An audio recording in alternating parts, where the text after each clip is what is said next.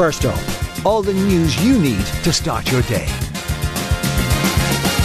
Good morning, you're listening to News Talk with me, Shane Beattie. It's Thursday the 29th of February. I hope you're well. Happy Leap Day coming up.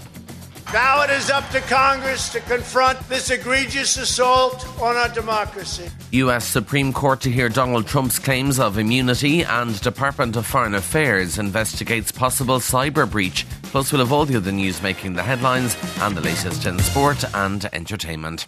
But first up this morning, the US Supreme Court says it'll decide on whether Donald Trump can be prosecuted for claims of interference with the 2020 election. In an unsigned statement, it said it'll consider whether a former president will enjoy presidential immunity from criminal prosecution for conduct alleged to involve official acts during his tenure in office. The court will hear arguments in late April. A decision is likely no later than the end of June.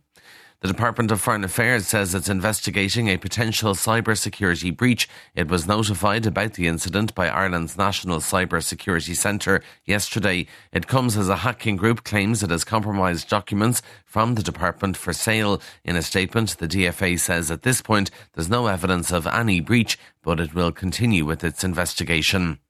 85% of people who applied for international protection in Dublin Airport last year arrived with either no or false identity documents. The figures have been supplied by the Department of Justice via a Freedom of Information request by News Talk. News Talk's chief reporter Barry White has more. In total, 4,007 people arrived at Dublin Airport with no or false identity documents last year. That represents 85% of all asylum applications that were made at Dublin Airport in 2023. Of the 2,591 men who claimed asylum at Dublin Airport last year, almost 87% presented with no or false identity documents. Meanwhile, 13,227 international protection applicants arrived in Ireland in 2023, meaning just over one-third of all asylum applications here last year were made at the capital's airport. ActionAid is warning people are on the verge of dying on the streets of Gaza as the hunger crisis there reaches critical levels. It's taken issue with claims from Israeli officials that aid convoys carrying food reached the north of the territory for the first time this month. The World Food Programme is warning famine is imminent, with the Health Ministry in Gaza reporting 2 children in hospital dying of dehydration and malnutrition. ActionAid's Carol Balfe says humanitarian groups are being blocked from helping those who desperately need food. Israel has been restricting and blocking the aid getting in and attacking aid convoys as they come in. The World Food Programme had to cease distributing aid there, and Human Rights Watch have stated that since the International Court of Justice ruling, which said that Israel clearly had to increase the amount of aid getting in fact, aid is down by 30%. Motorists are being urged to reduce their speed this National Slowdown Day. The campaign aims to reduce the number of fatalities by targeting those who drive too fast.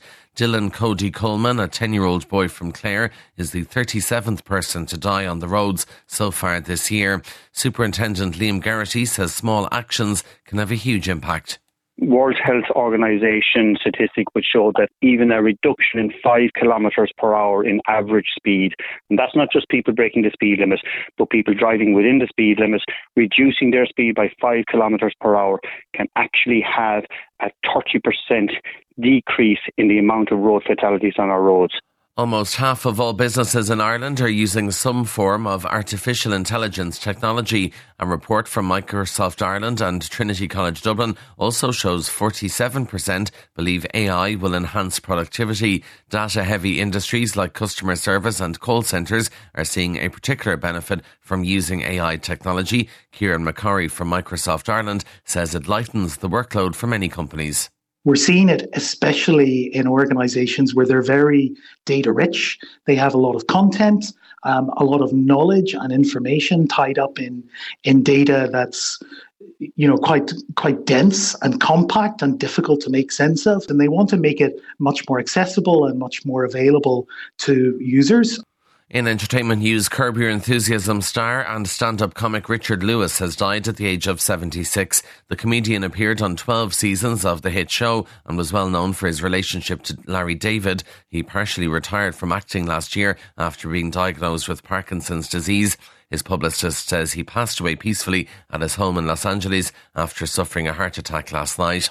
And in sport, in soccer, a late header from Casemiro set Manchester United up with an FA Cup quarter-final date with Liverpool. United came away from Nottingham Forest with a 1-0 victory last night, while maiden goals for teenagers Lewis Kumas and Jadon Jans saw Liverpool beat Southampton 3-0 at Anfield. Manchester United boss Erik ten Hag praised his side for battling right to the end.